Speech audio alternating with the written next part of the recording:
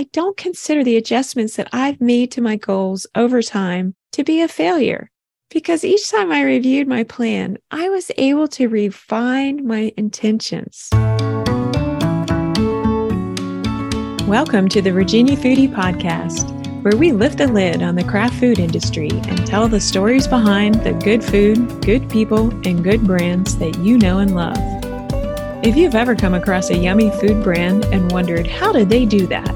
How did they turn that recipe into a successful business? Then we've got some stories for you. Hello, and welcome to the Virginia Foodie Podcast. I'm George Steering, and I provide marketing strategy and coaching for good food brands. And this is another Marketing Monday, a time when I share tips and tricks, observations, and insights into the good food industry. Today, I've got 3 quick topics for you. I'm going to revisit the goal setting topic and share my progress with you since the start of the year. Then we'll look at the next natural step after setting your goal, creating your annual marketing plan. And lastly, I'll give you a peek at some changes coming for my own business. I'm a small business owner, just like many of you, and I'm in charge of product development as well as my own marketing. And to compound things even further, I also own 2 brands, VA Foodie and my coaching and consulting business. That is a lot of roles to manage. And like many of you, some of those roles are louder and more demanding than others. We all struggle with the constant issue of operations getting in the way of marketing. By operations, I mean the day-to-day running of a business or a department, or even your primary job description within that good food brand. And at the first of the year, in episode 70, I shared goal-setting tips and described 10 mistakes you may be making when you think you're setting goals for yourself and for your business. And straight up, a confession here, most of the information I share stems from mistakes that I've made in my work and the lessons that I learned to avoid making them again. Goal setting is another area where I had become decidedly rusty regarding my own practice. So this January, I spent several working sessions across 2 weeks writing and then rewriting my goals for the coming 12 months. Anne Handley tells us that good writing comes from good editing, and much of her work revolves around eliminating fluff and paring down your language in order to make the greatest impact with the fewest words possible. In my goal-setting sessions, I found the opposite to be true. With each pass I made at a particular goal, I rephrased it until I had a very specific, actionable, and measurable statement. And many times, that meant adding words to that very first short sentence, like grow my sales, right? I had to add language to define what that meant. But then, in my last editing round, I edited each goal worksheet until the language was succinct and to the point. Now, 2 years ago, I had 10 goals in my plan, and almost all of them were too broad and not quite as measurable as I'd originally thought they were. With every quarterly review, I found myself adjusting my goals from describing completed tasks and turning them to habit goals of allocating time to each area of my business, working towards the next iteration of what my company would be. But this year, I have 7 very specific goals, and they are clear and well-defined.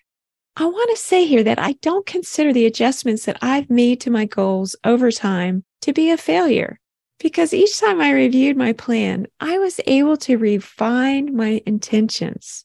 The beauty of setting goals for yourself, smarter goals, that is that you will still make progress, especially if you're checking in on your strategic plan regularly. Sometimes the progress you are tracking is reflected as refinement, and that's okay. This year's goal-setting work was the most comprehensive that I've ever done. I took to heart some advice from a former guest, Sandra Velasquez of Nopalera. During our interview, she kept saying that you should begin with the end in mind. Sandra is very deliberate about the direction she's taking her business.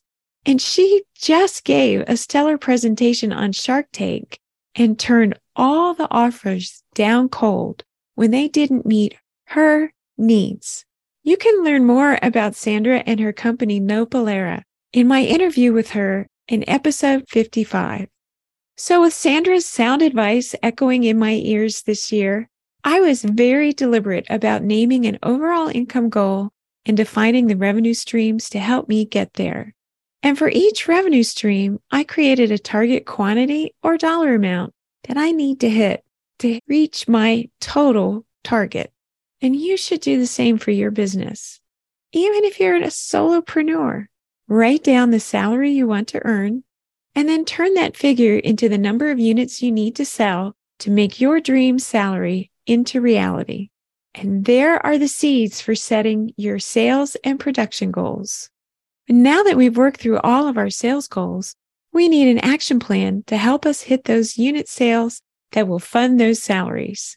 It is lovely to have a mission-based business, but not one of us should be so altruistic that we will do all of this work for free or low pay. We have to eat good food too. So for today's tip, I'm going to share the next steps to take to create your annual marketing plan. There are 5 steps I use every year to outline the marketing activity for my brands and my clients' brands. Step number 1, create a marketing calendar. I literally mean create a real calendar of all the marketing events you will participate in during the coming 12 months. Include sales campaigns and promotional periods too. Anything you regularly do or are committed to, or that you plan to commit to in the coming year, like the Fancy Food Show, for instance. Put that on the calendar. Step number 2, block in your marketing tactics. You want to schedule in your existing tactics like emails, blog posts, mailers, etc. If you write a newsletter, commit to a consistent week each month to send it. If you share recipes, even if you can only manage to write and photograph 2 this year, put both of them on your calendar. Schedule when these tactics are going to happen. Step 3, set your brand holidays. It may sound elementary, but take a moment to pick the holidays you will observe and add them to the marketing calendar. Now, I use a Google Calendar for my marketing activity, and I literally copy the U.S. holidays over to my marketing calendar. I keep the marketing calendar hidden until I'm working my plan, and then I set it so that marketing is the only calendar showing. So when you're making these marketing holidays, you want to be sure to include the ones that are relevant to your brand. And then also look further afield to those marketing events that happen out in the social stratosphere, like National Pasta Month. If you're selling pasta, you should at least put National Pasta Month on your marketing calendar, whether you intend to do something that month or not. It's there to remind you that that's an opportunity for you to create content. You want to end up with a list of holidays that are meaningful to your brand and not the ones that are out there being celebrated by everyone in the universe. And after that calendar work is completed, there's another step, and that's transferring all of those dates over to a written document. It is very important to have a live calendar tool, but calendars are passive reference tools that you have to sort of go to get the information. Moving your schedule into a written form is the actual plan you're going to use to guide your projects. And there are 2 more steps to turning those dates into an actionable plan. Step 4 is to create content themes. Once you have your list of events and dates, define some content themes for each month and add them to that plan. These would be topical themes, and some of them are easy, like Christmas or back to school. But take a moment and be thoughtful about these content themes you select. The events, the tactics, the holidays you did in the first 3 steps can inform the true theme of your content for each month. You don't have to narrow down to a specific topic that you're going to write that month, but include something thematic on every calendar month. I'm going to give you an example. In our area, the first weekend in May is the Apple Blossom Festival. Many of the companies in our region participate by sponsoring events and parties, or maybe the 10K race that draws runners from across the whole country.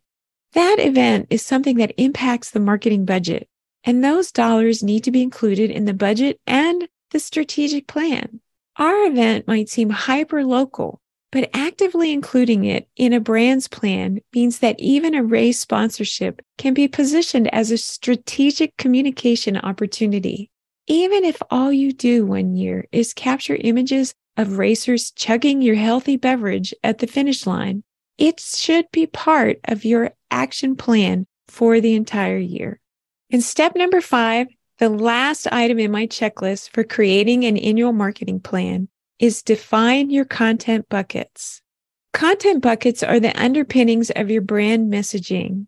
And for good food brands, you have 4 natural buckets to start with: your mission, your products in use, and your community. There's a lot more to explore with content buckets, but if the only thing you do when creating your plan is to write down your mission, product, in use, and community, you're in good shape, because those bucket titles are a reminder to you when you sit down each month to execute your plan. So now that you've created your annual marketing plan, you can transfer that information into shorter lists for each month. Breaking your actions into smaller parts is a crucial step in calming the overwhelm of marketing your good food brand. And the next calming activity is to make your marketing an important part of your business by scheduling time to focus on it. Make a date with yourself to pull out that monthly list in the prior month, of course, and create an action plan to keep that steady stream of activity that will drive new customers to your brand. And here's a bonus item. That monthly task list combined with your content buckets has provided you with a list of topics for captions and photo direction for any social media platform that you're using to promote your brand. If you're already in the Marketing Made Easy group, there's a video on this exact topic. But if you just want a taste of this scheduling tool, look for a new bite-sized version of the planning process in my Quick Start social media calendar. You can pre-order this mini lesson on my website. And this brings me to the final topic of the day. Some exciting changes that are coming from me, the Virginia Foodie, and all of my good food marketing advice. I am in the process of building out courses for my good food marketing platform that can be purchased by individual topic. Many of you have already heard of the Marketing Made Easy for Food Brands coaching group, and I will still be offering that product because it is the easiest way for me to reach the most people.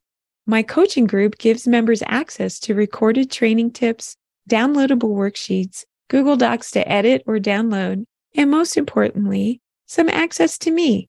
I reserved a block of time the third Monday afternoon to take your questions in quick half-hour phone calls. And this year, I've added a short block of time on early Tuesday mornings to accommodate the growing demand from my coaching group membership. At $490 a year, it's one of the best deals available for professional marketing guidance. My Quick Start social media module is a part of the new learning platform that I am developing. I've learned that it is hard for many small food businesses to fund one-to-one coaching. Cash flow is a legitimate obstacle, and it's even harder to commit specific times to participate in live discussions all year long. And with that in mind, I'm in the process of packaging all my training materials into smaller, single-topic modules that you can use to tackle a specific marketing issue. I have 3 slated for completion this year, plus a few mini modules that will crop up. I will be opening them for pre-registration as each training topic nears completion. And one of the benefits of the gated online platform is that it's an easier place to find my training videos, tips, and downloads. Right now, my content is spread across YouTube, my website, and a private Facebook group. But Good Food Marketing will house all the information in one place. Wow, that's a lot of information, wasn't it? But let's do a little recap. We covered goal setting, and I shared my journey of documenting my goals and how they've evolved over time. Goal setting is the best way to focus your business, and it produces real results. Then today's actionable tip was about creating your annual marketing plan. The 5 steps I outlined are: create a marketing calendar, block in your tactics, set your brand holidays, create content themes, and finally, define your content buckets. That annual marketing plan can now be broken down to monthly task lists. Paired with a regularly scheduled commitment to working your plan, the chaos of marketing management will begin to calm down. Lastly, there's a mini module you can purchase that walks you through this process, complete with downloadable PDFs and digital tools for you to keep and modify for your own plan. You can pre-order it on thevirginiafoodie.com. It's your first taste of the new Good Food Marketing training platform that I'm developing this year. I am so excited about this new adventure because it promises to benefit everyone. I've learned so much from the good food brands I've helped so far, and I am forever grateful to each of you who has demonstrated your trust by sharing your struggles and successes with me. I've been listening to all of you, even when you're telling me your problem without telling me your problem. So please, let's keep those conversations going. And to keep my conversations going, you can do the easiest, least expensive thing to show your love for a small brand. And that's to hit that like, subscribe, and share button. Spreading the word is a powerful way to support small business. And that, my friends, is a wrap on this Marketing Monday. Thanks for listening. And if you want to learn more about how to grow your own food brand, then click on Grow My Brand at vafoodie.com. If you're a lover of local food, then be sure to follow us. We're at VA Foodie on Instagram, Facebook, and Twitter. Join the conversation and tell us about your adventures with good food, good people, and good brands.